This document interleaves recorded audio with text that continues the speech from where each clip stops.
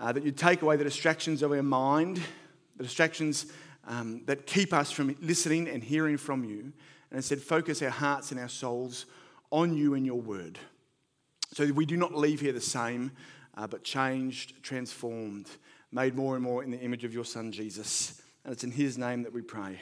Amen. Well, I know you guys have been woo-ing a lot, and I echo your woos. Francesca and Sally, wonderful people. I'm from Newtown, as you can tell. I'm from Newtown, actually. No need for that laughter. And they're going to fit right in. Francesca, Sally, we're not too sure. But nonetheless, they'll have a great time. But can you believe it, if you're speaking of wooing, we are at the end of the year to end all years. 2020 is about to finish. And woo! Unbelievable. I do think, though, it's possible that there's a bit of a vibe that might hurt us. A bit of a vibe during the rounds that's sort of going along the lines of, hey, when we fall asleep on December the 31st and wake up on January the 1st, 2021, there's not going to be any more problems anymore. COVID is going to be gone. Everything's going to be back to normal. Life will go on as normal. And of course, as you all know, that is very unlikely to happen. It's going to continue on. Who knows what 2021's got in store for us? We all look back on 2020, every single one of us, and wish we could change it. And for good reason. Wired within us as human beings is the desire to change. I think it's a wonderful, healthy thing as well. A few years ago, my father got a Fitbit for Christmas. Anyone have a Fitbit on? Do you know what it is? You're not old enough to have Fitbits, probably. A Fitbit is one of those things that you put around your wrist like a watch, and as you swing your arms, it counts your steps, and then it buzzes and vibrates when you hit your goal steps, which is around, I think, 10,000 steps or whatever it is. Now, that was fairly amusing for a few reasons. Chief amongst all was my father is the least active person in the universe. I've seen corpses move more than him. I've seen beanbags move more than him. He has never done exercise ever since I've known him. The second amusing part, though, was his relationship with his Fitbit. I mean, it doesn't give you anything. When you get the 10,000 steps, it vibrates and has a little electronic smiley face. But from time to time, I'd see him, when that would happen, smile back at it, as if a mutual encouragement. You go, you. Now, my father is a man of utmost integrity. I have never known him to tell a lie, not once. But I tell you, he became so obsessed with this thing that after a while, I would watch over at him watching television. Okay, and he'd be sitting there with, coffee on one side, chocolate on the other, remote control resting on his stomach. And as he's watching the TV, he's doing this. And just swinging his arms side by side.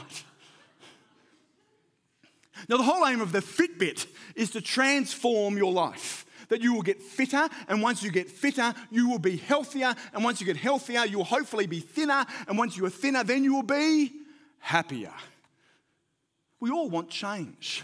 And I want to say on the surface level, there's absolutely nothing wrong with it. I think it's an absolutely good thing to assess your life constantly and go, how can I change? And believing that change can lead to improvement in life, that's absolutely accurate and good most of the time.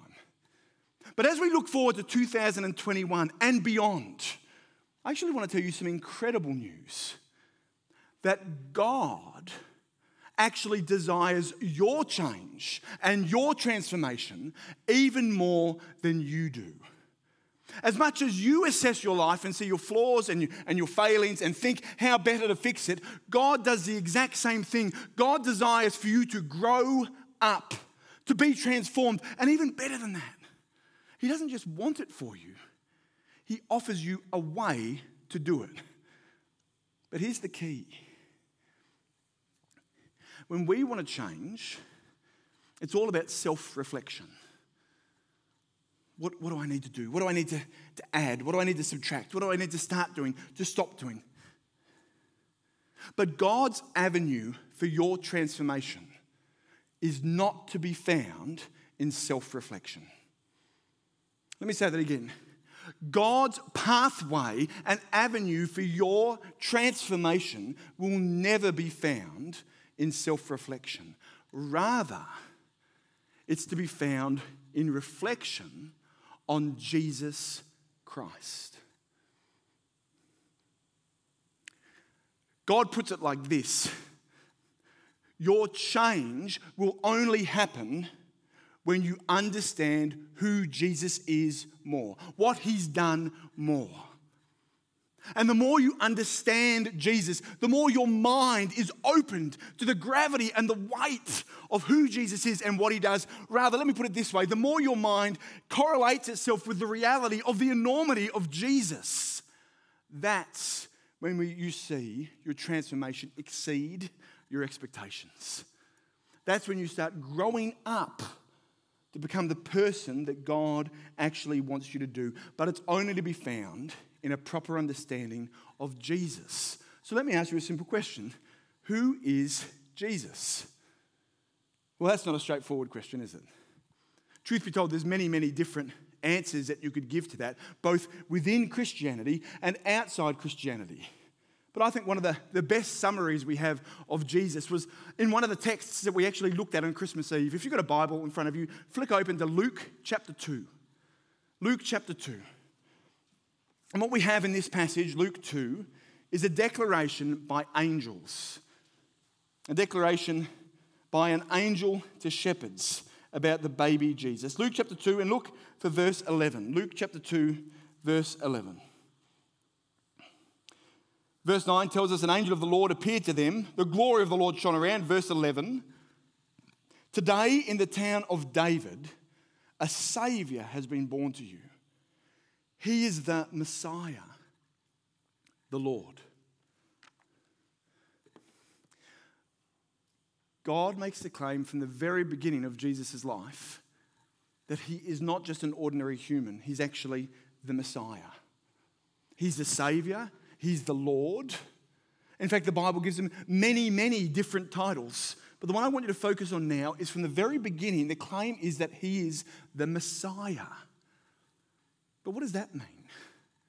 He's the Messiah. What's the Messiah? And what possible relevance does Jesus being the Messiah make to our life today? Well, today we're looking at a passage, Psalm 110, and flick back there in your Bible, Psalm 110, which is rare. In fact, unique within Scripture. It was written 1,000 years before Jesus' birth, and yet it is quoted more than any other passage of the Old Testament in the New Testament. It is quoted 14 separate times, more than Isaiah 53, more than any part of Genesis, more than any other part of the Bible. Psalm 110 is quoted. Why? Well, the reason is that even though it's written 1,000 years before the birth of this child, it reveals details about who he is, details about what he will do, details about who he will become, and the implications of those realities on our lives that will make your mind spin. Psalm 110 is a picture of Jesus. Jesus revealed. Jesus now. But I do want to warn you, I don't know what your perception is of Jesus. When I say think of Jesus, it's very possible you have your own preconceived notion. Baby Jesus. That's a nice Jesus, isn't it? Crucified Jesus. Well, that's a sad but a triumphant one. Risen Jesus. That's a glorious Jesus. But Jesus that we meet in this passage today will shock you. I almost guarantee it. And it will confront you. And yet getting to the bottom of who he truly is today, as we learn in this passage, will explain everything you need to know about who you are, who you need to be, and what you need to be doing. Now have a look at Psalm 110 right in front of you in your Bibles. And the key to understanding and unlocking this psalm is by realizing that you need to approach it like a puzzle. Okay, believe it or not, this psalm, even though it was written for 1,000 years before Jesus, had confused people for the 1,000 years between its writing and Jesus' birth. It presents different, seemingly contradictory parts of Jesus' character and nature. It's almost like putting a puzzle together without having the picture of the puzzle in front of you. That's what it was like for the Jewish people reading it. So as we go through it, I want you to understand we're looking at it one puzzle piece at a time. There's 4 separate puzzle pieces. On its own, each puzzle piece says something, but together it says something altogether bigger, altogether more substantial for us to understand. The psalm actually begins, though, before verse 1. As Sully read out for us, Psalm 110, then it says, of David, a psalm. Or maybe your version says, a psalm of David. Now that little subtitle wasn't put in later. That's in the original text. We learn something crucial there, that this is a psalm written by King David. There's much to know about King David, the greatest king of Israel, but there's one predominant piece you need to grasp hold of today to understand this psalm. And that is that David, there was a prophecy about him that one of his descendants would be the Messiah. In 2 Samuel chapter 7, if you want to check it out later, you can. There's a prophecy that in the ancestry line of David, one of David's great-grandsons or great-great-great-great-great-grandsons would be the Messiah figure. Now, what is a Messiah? Well, Messiah is a Hebrew word that means chosen one. The Greek version of that word is Christos, from which we get Christ. So Christ and Messiah are the same word. And that word means chosen one, but it does not necessarily mean God. It doesn't necessarily mean son of God. So we have David. The prophecy is that one of his ancestors will be the Messiah, the chosen one. Then look at verse 1. Look what David says. The Lord says to who? My Lord. Is that clear? Okay, moving on. No, what? What does this mean? Well, that first, you need to understand these are two different words. Two different words, both translated as Lord. The first one is Yahweh. Yahweh is God, the Creator, Father of all creation. The second one, though, that's a different word. That means Adonai, that's the translation, and that word means master or ruler. So the direct translation of this very first verse is King David, the greatest king, from whom his descendant will be the Messiah, says, Yahweh, God, says to my master. Now, why on earth did this confuse people? I think we can all see why. It's confusing. What on earth does this actually mean? This was particularly confusing for Jewish people for 1,000 years as they tried to work it out. Why? Because King David did not have any masters. If the Messiah was going to be one of his great-great-great-grandchildren, and the Messiah was just going to be a normal human being like him, then how on earth would he be calling him master? David was the greatest of the kings. It made absolutely no sense. It confused people for 1,000 years until Jesus. Turn with me to Matthew chapter 22, the reading that we had by Francesca. Matthew chapter 22, verse 41. We've got this incredible interaction with Jesus and the Pharisees. They're the Jewish religious leaders of the time. Okay, check this out. Listen to Jesus in this interaction. While the Pharisees gathered together, Jesus asked them, "What do you think about the Messiah? Whose son is he?" "The son of David," they replied. Now let me just ask you, is that right or wrong? It's right. Okay, the Pharisees have got it absolutely correct. The Messiah would be a son of David. Jesus then said to them, "How is it then that David, speaking by the Spirit, calls him Lord? For he says, 'The Lord said to my Lord, sit at my right hand until I put your enemies under your feet.' If then David calls him Lord, how can he be his son?"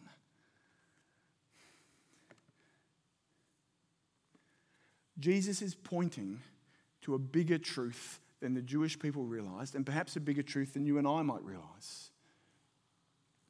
Jesus is not just implying that he is the Messiah, and indeed the proclamation and declaration about Jesus being the Messiah had been done from his birth, and he had affirmed it himself. But Jesus is pointing to the fact that the Messiah might be more than what they considered. The Jewish people had no concept of God the Father, God the Son, God the Holy Spirit. The Trinity did not exist in them, even though the Old Testament had pointed to it. They hadn't picked it up. And so Jesus is pointing to the fact that the Messiah is more than just a man. There's something else going on. That's puzzle piece number one. This is about the Messiah. Jesus is the Messiah. The Messiah is the chosen one, but there's more to it than that. Then when we get into the psalm, I want you to consider two other parts of Jesus' character that are revealed to us that might shock and confront you. Two different characteristics, so I want to implore you have urgent relevance for your life.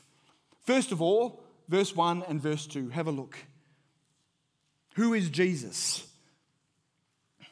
My Lord, then he says, verse 1, sit at my right hand until I make your enemies a footstool for your feet. And then verse 2, David the psalmist, speaking to Jesus, says, the Lord will extend your mighty scepter from Zion, saying, rule in the midst of your enemies. Who is Jesus as revealed here? Jesus is King. Jesus is a king. In verse 1, when it says the Messiah sits at God's right hand, that's not an expression that means right hand is sort of second on the pecking order.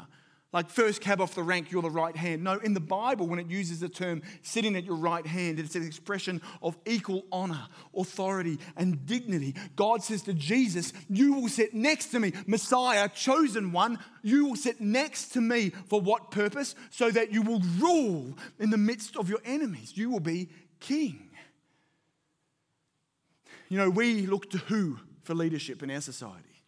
Well, if you're anything like me, at 11 o'clock every day, you turn on the news to see Premier Gladys, who's doing a terrific job, isn't she?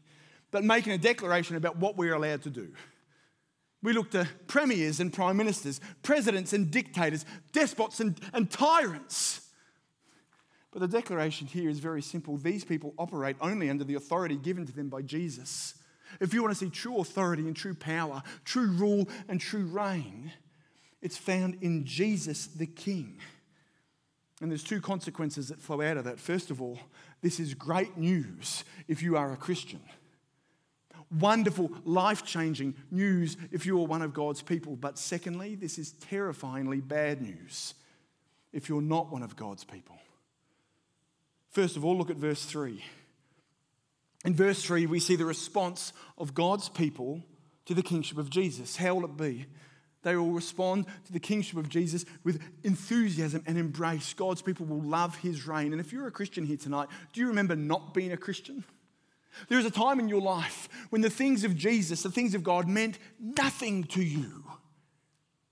Hearing the words that were proclaimed about Jesus was like hearing words bounce off a rock. It meant nothing. And then suddenly, you got it.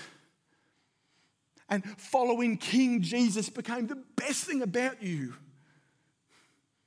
If you're one of God's people, you love that you're one of God's people. You love that Jesus is King. You know you can trust him. Even better, you know what happens at the end. But this is terrifyingly horrible news if you are one of God's enemies. Look at verse 1 and verse 2. What does God, Yahweh, promise Adonai, the Master, Jesus, the Messiah? Sit at my right hand until I make your enemies a footstool for your feet. Verse 2, you will rule in the midst of your enemies. Jesus' enemies will be made a footstool for his feet. His rule will be enforced, implemented amongst his enemies. But not only that, look at verse 5 to 7. These are words written about Jesus. Jesus will judge, yes, with fairness, yes, with mercy, but with severity. He will judge with severity. There will come a time when every single person you know and don't know will drop their knee before the throne of Jesus and acknowledge him as King. But please do not mishear what the Bible is saying, that there will come a time when there will be universal acknowledgement and universal salvation, where even people who reject Jesus will be saved and become Christians. That is not what this means. What this means is that there will come a time when God's people will drop their knee before Jesus as King and praise him. But there will also come a time when God's enemies will drop their knee before him, but not in praise, but in judgment, in punishment. Finally seeing the truth, Jesus is King and I've rejected him. So the key question is, who are Jesus' enemies? That's a funny question to ask, isn't it? Are you an enemy of Jesus? I bet you can ask 100 people and barely anyone would ever admit to it. Yeah, I'm an enemy of Jesus. No, we don't think that way. If you had to say who is an enemy of Jesus, what would you say? Well, I can tell you who'd be top of the list. Hitler, always. Hitler, Stalin, Osama bin Laden, whoever it was who invented COVID. These sort of people, they're the enemies of Jesus, surely. But us, no. Why do you think that? The Bible says that by your own nature, you are an enemy of Jesus. Why? Because an enemy of Jesus is anyone who refuses to acknowledge him as king. Anyone who looks at his reign and rule and says, no, me, not you, me. I'm the king, I'm the queen, not you, me. That's an enemy of Jesus. Anyone who insists on maintaining their own authority in the face of the rightful rule of Jesus. Jesus is king and he will not tolerate pretenders to the throne. And let me assure you of something. It is a terrifying thing to have the God of the universe as your enemy, isn't it? And if you are a Christian here today, and I say this as someone with dearly close people in my life who do not love Jesus, is it not a terrifying thing to think of the ones that we love being enemies of the King of the universe and facing his punishment? I wonder if you think this seems a bit harsh, a bit like, Jesus, chill. Or maybe let me explain it this way. I've got a mate called Mitch, and Mitch loves to fight. Okay, we used to play footy together, and it was a competition to see how quickly Mitch could get sent off. He hated to play football. He just loved to punch people playing football. That was his thing. Now, the thing about playing the glorious game of rugby league, God's favourite sport, rugby league, is that there's very little consequences to fighting. Okay, generally speaking, it's not in the rules, but it's tolerated.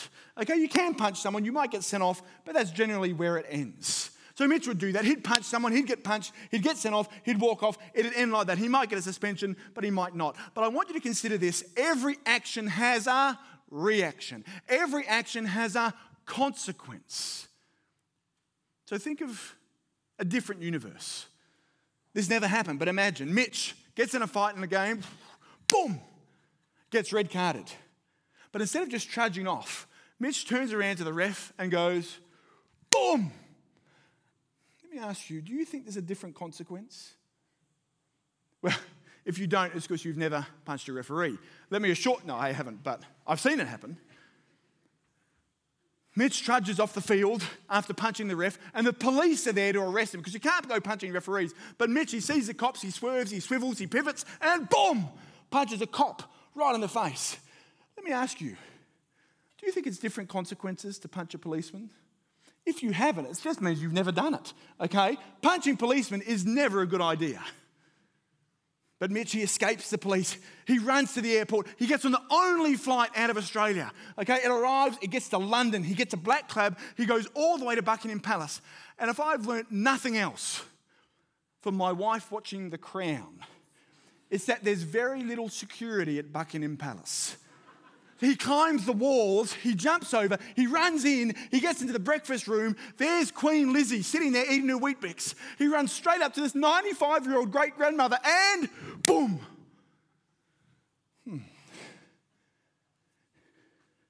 Same action, different consequence. Do you think? Punching the Queen in the nose while she's eating her Weet-Bix brings a slightly different consequence to punching some bogan on the field in a rugby league game. Why? It's all about the position of the person you rebel and reject. It's all about the position of the person who you assault and attack. And you might think, well, I've never punched Jesus in the nose. You're right. You've done far worse. So have I. All of us here have looked at Jesus and said, I'm the king, I'm the queen, not you. We've rebelled and rejected against his kingship. We've become his enemies. And it's a terrifying thing indeed to be enemies with the king of the universe. That's puzzle piece number 2. Jesus is Messiah, but there's more to it than we think. Jesus is King, and that's great news for God's people, but terrifying news for those who've rejected God. But then look again at Psalm 110 and go specifically to verse 4. Because you see, verse 4 is a verse of the Bible which baffled and confused Jewish scholars for literally a millennia. For 1,000 years, they couldn't make head or tail of it. Let me read it for you. The Lord has sworn and will not change his mind. You are a priest forever in the order of Melchizedek. What? We can empathize with the Jewish scholars, surely, but I guarantee you their confusion was for probably a different reason than our own. Let's think about this passage for a second, this little collection of words. Here we have the Lord, Yahweh, swear. Now, just a side note, the Lord never takes oaths in the Bible, very, very rarely. He cannot lie. So there's very little need for him to take an oath saying, I will not lie. It's kind of a bit superfluous, redundant. And yet in Hebrew, there's no, what's the word I'm looking for, goodness sakes? Punctuation. There's no emojis or underlines. What is this except God emphasizing attention to the importance of what he's saying? He takes an oath. And what does he say? You are a priest forever in the order of Melchizedek. Well, can I assure you this has urgent relevance to your life today, even though you might have no idea what it means. But to get to the bottom of this puzzle piece, you just need to work out what a priest is and who Melchizedek is. Let me just try and rush through those quickly. What is a priest? Well, in the Christian world, when I say a priest, it's very common that you might think of someone wearing a clerical collar, a Catholic or Anglican or Orthodox minister. We don't use that word here at EV deliberately. It's not accidental. Deliberately, we don't use that word, but some Christian denominations do use that word. And those priests operate similar to pastors do at our church. They lead, they teach, they preach, those kind of things. But this is not talking about that kind of priest. This is not a Christian priest. This is talking about a Jewish priest. Did you know Jews had priests? They did. Okay, this is talking about a Jewish priest. And a Jewish priest has several things about their role which are completely different to Christian priests. I just want you to tell you 3 of them. 1, their qualifications. The only people qualified to be a Jewish priest had to come from a tribe called Levi. Okay, a tribe called Levi. The Jewish people were split up into 12 tribes. One of these tribes was Levi, the Levites. Priests could only come from this tribe. A little bit later, kings, when they were established, could only come from the tribe of, does anyone know? Judah. No one said it, but yes, congratulations, Judah. So kings could only come from Judah. Priests could only come from Levi. Wow. You're much better than the 10:30 congregation. Imagine how bad they were. Okay. Levi, priests. Secondly, priests had a primary function in the Jewish world we do not have today. And that is they were mediators, intercessors between God and the people. They acted as go-betweens, if you like. We don't need to do that today, praise God. But they did. And that ties directly into the third distinctive about Jewish priests. How did they act as intercessors? Primarily, they did that by sacrifice. So they would get animals and bring them to the temple or the tabernacle. Those animals would be sacrificed by the priests, and that would happen so that the sacrifice would atone for the sins of the people. So the people would be over here sinning, the animals would be provided to the priest would go to God, they'd do the sacrifice, and then the people would be forgiven. Of course, this was a problem, because it was never an eternal forgiveness, but a temporary one. And the people, I mean, how many times would they sin? Over and over and over again. So back and forth, back and forth. Okay, you've got a picture of a priest, a Jewish priest, from the tribe of Levi, intercessor, sacrifice. Who's Melchizedek? Well, Melchizedek is a very, very mysterious character in the Bible. Before this point, and stay with me, I know this is complex, but up until this point, he only came once in the Bible. And that was only for 4 verses. You don't have to go there, but it's in Genesis chapter 14 if you want to, but I'll read it out for you anyway. In Genesis chapter 14, you have Abraham, and he's won a battle. And then this mysterious guy appears out of nowhere. Genesis 14, verse 18. Let me just read it for you for a moment. Then Melchizedek, king of Salem, brought out bread and wine. He was priest of God Most High. So hold on. Do you remember? Priests could only come from the tribe of Levi. Kings came from the tribe of Judah. But we've got this man, Melchizedek. He's the king of Salem, the city which later became Jerusalem, and also the priest. He's a piece of a puzzle. Melchizedek, a priest, and a king together. What on earth does this mean? And what relevance could any of this have to my life in 2020, nearly 21 Australia? Well, I assure you it's of urgent relevance. In fact, I assure you, understanding this makes all the difference to your life today. But to understand it, you need to think of the context. Imagine, if you will, that you're a first century Jewish person. The Jews had been oppressed for years. Egyptians, Philistines, Assyrians, Babylonians, and then in Jesus' time, finally, the Romans. They knew that God had promised them a Messiah, but they were utterly baffled about who that would be and what that would look like. Why? Well, because the Old Testament, can you imagine just having the Old Testament of the Bible, not the New Testament?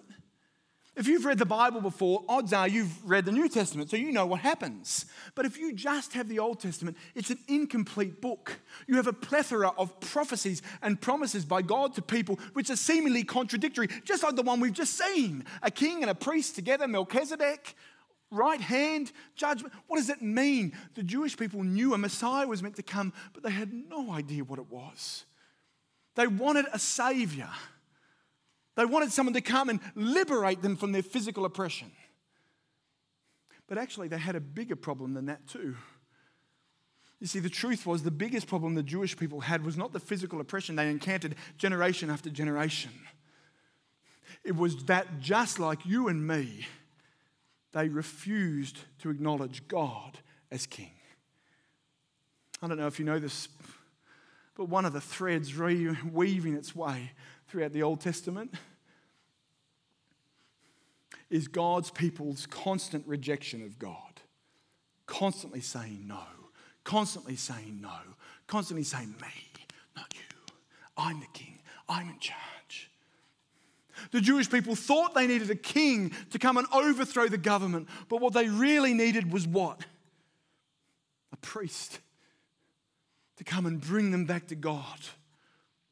They were waiting for 1, 2, 3 different messiahs. They were weary, worn out, and lost. I wonder if you see the straight line towards you.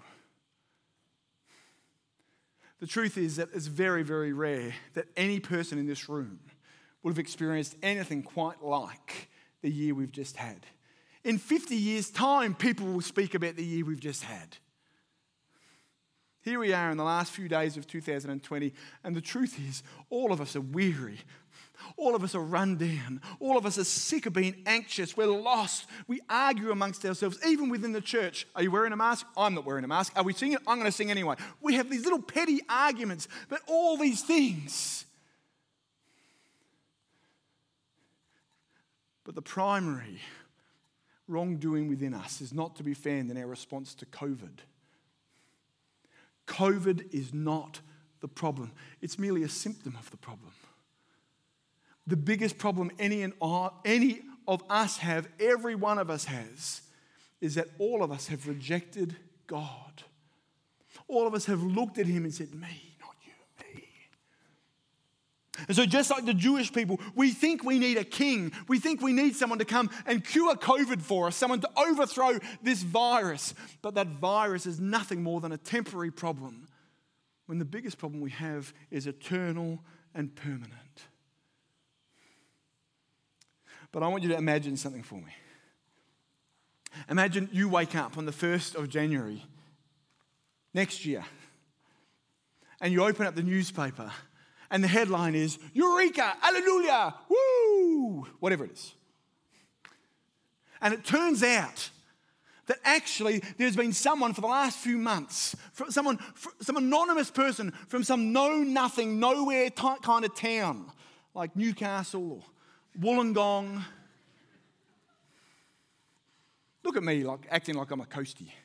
You know, the other day I was at Avoca. Yesterday I was at Avoca with my family, and we were on the beach, and these people came over and tried to, take the spot where we were. They had dogs. We didn't want dogs. And I walked back, and I'd been living on the Central Coast for 6 weeks.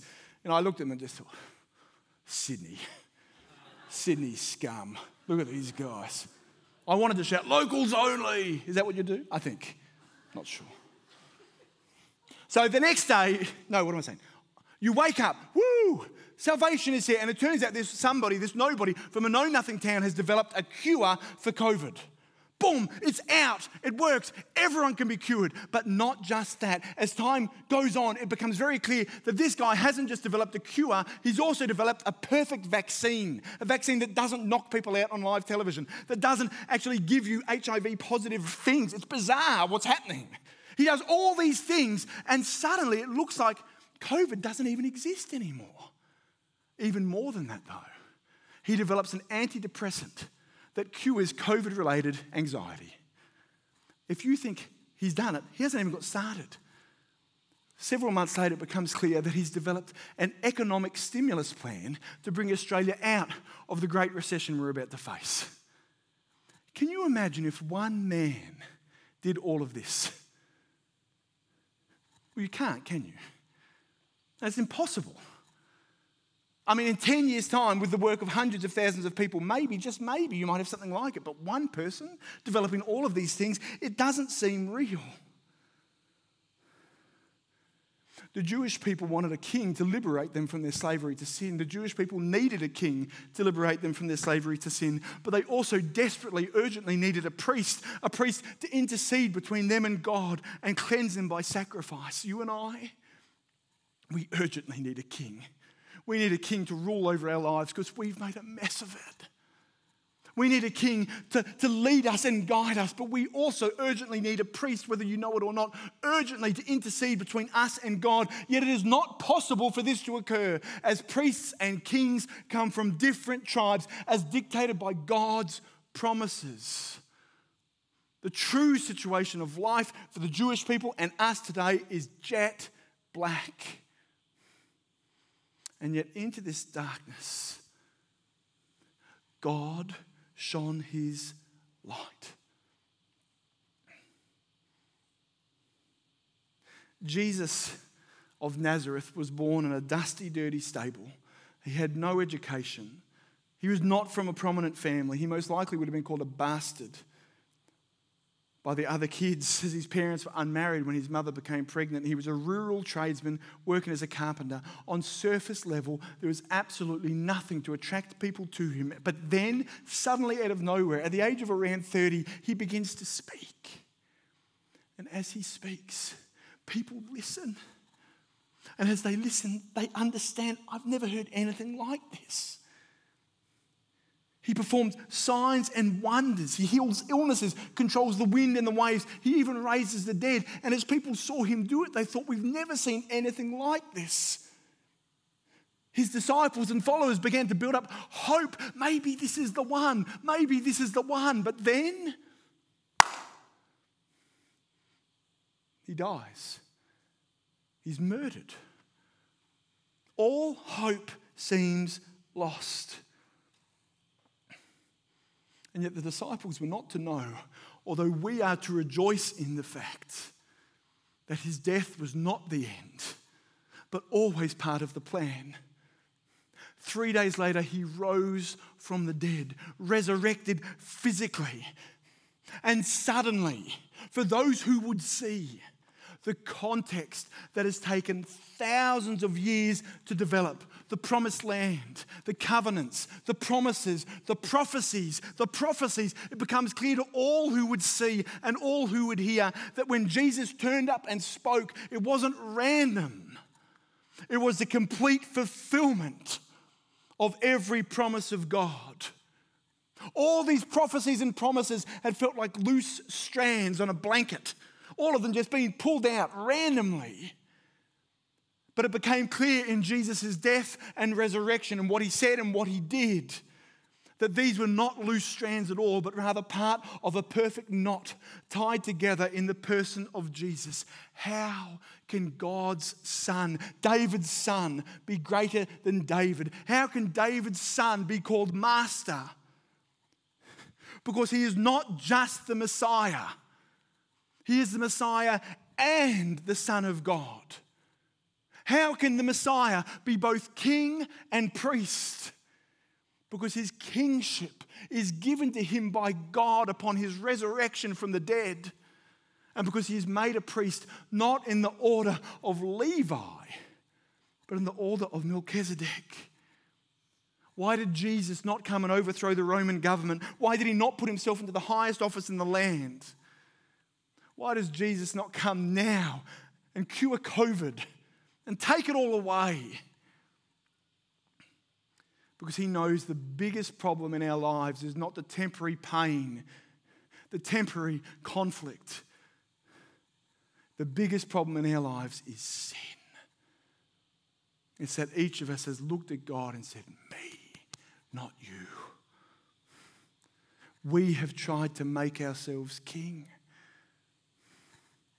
We deserve to be God's enemies, and left to our own devices, that's exactly what we are. And so out of God's great love for you, Jesus did not just come as king, he came as priest. What does the priest do? He intercedes between the people and God. He represents and intervenes. He mediates between the people, the sinful, broken people, and God. And he sacrifices so they can be made clean. You see, the final part of this puzzle that makes sense of all of it? It's not only that Jesus is the Messiah and the Son of God. It's not just that he's the king and a priest. It's that he's the very lamb who was slaughtered by the priest. He is the Lamb of God, come to take away the sins of the world. You know, the book of Hebrews, right at the end, I was always super confused by the book of Hebrews. Whenever someone said, I love the book of Hebrews, I'm like, liar. No, you don't. I'm sure they did. Sorry, I'm just cynical like that. Turn with me in your Bible to Hebrews chapter 7. We'll end with this. But Hebrews chapter 7, we don't know who wrote it, is rich in its unraveling for us and its unveiling for us the true identity of Jesus. It's rich in explaining for us who Jesus is in the light of these promises of Melchizedek and priesthood and kingship. And you can see the little subheadings in your Bible might indeed have for chapter 7, Melchizedek the priest and Jesus like Melchizedek. But I want you to go to verse 23. Verse 23. If you don't have a Bible, that's okay. Just listen as I read it and understand what this is saying about Jesus and you. Listen here. I'll start at verse 20. I beg your pardon, verse 20. And it was not without an oath. Now this is the oath that God took. It is not without an oath. Others became priests without any oath, but he became a priest with an oath when God said to him, the Lord has sworn and will not change his mind. You are a priest forever. A quote from Psalm 110. Because of this oath, Jesus has become the guarantor of a better covenant. Now there have been many of those priests since death prevented them from continuing in office. But because Jesus lives forever, he has a permanent priesthood. Therefore, he is able to save completely those who come to God through him, because he always lives to intercede for them. Such a high priest truly meets our need, one who is holy, blameless, pure, set apart from sinners, exalted above the heavens. Unlike the other high priests, he does not need to offer sacrifices day after day, first for his own sins and then for the sins of the people. He sacrificed for their sins once for all when he offered himself. For the law appoints as high priests men in all their weaknesses, but the oath which came after the law appointed the Son who has been made perfect forever. Look at verse 25 and 26. As priest, Jesus came to offer complete and total salvation for sinners.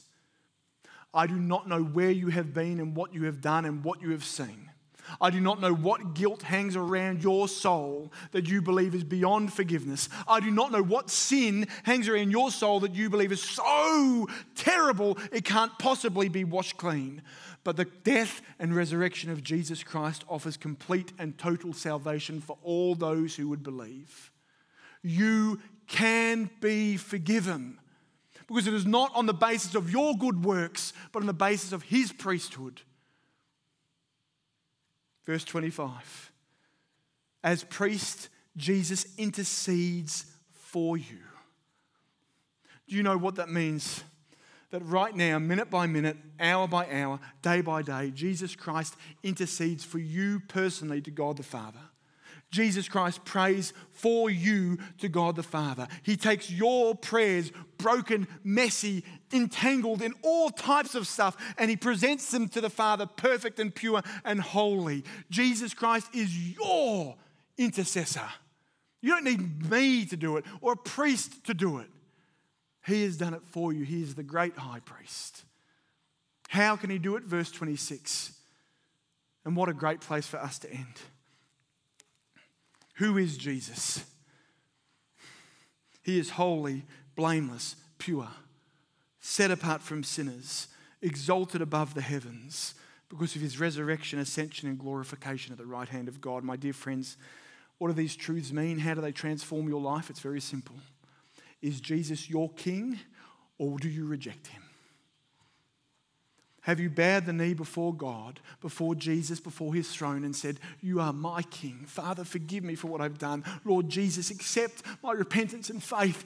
Jesus, I'm sorry. Or have you looked at the throne of Jesus and said, no, me, not you, me. My friends, if that is you, it's not too late. Stop running and turn back to him. And if Jesus is your king, as you review your life and the stress and anxiety and worry, let me assure you, pay no heed. Jesus reigns and rules. He rules over COVID. He rules over worry. He rules over anxiety. He rules over yesterday. He rules over tomorrow. He rules over your eternity. Bring it to him and rest. Let's bow our heads and let's pray. Father, thank you for Jesus. We thank you that the Lord Jesus is both King and priest, is both Messiah and Son of God. Lord, I pray for those here who have not bowed the knee before your Son Jesus as King, that you would so work in their hearts that they would see their desperate need and cry out for forgiveness.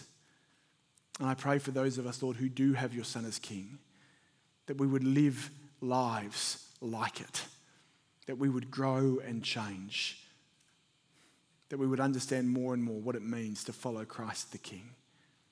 Pray this in Jesus' name. Amen.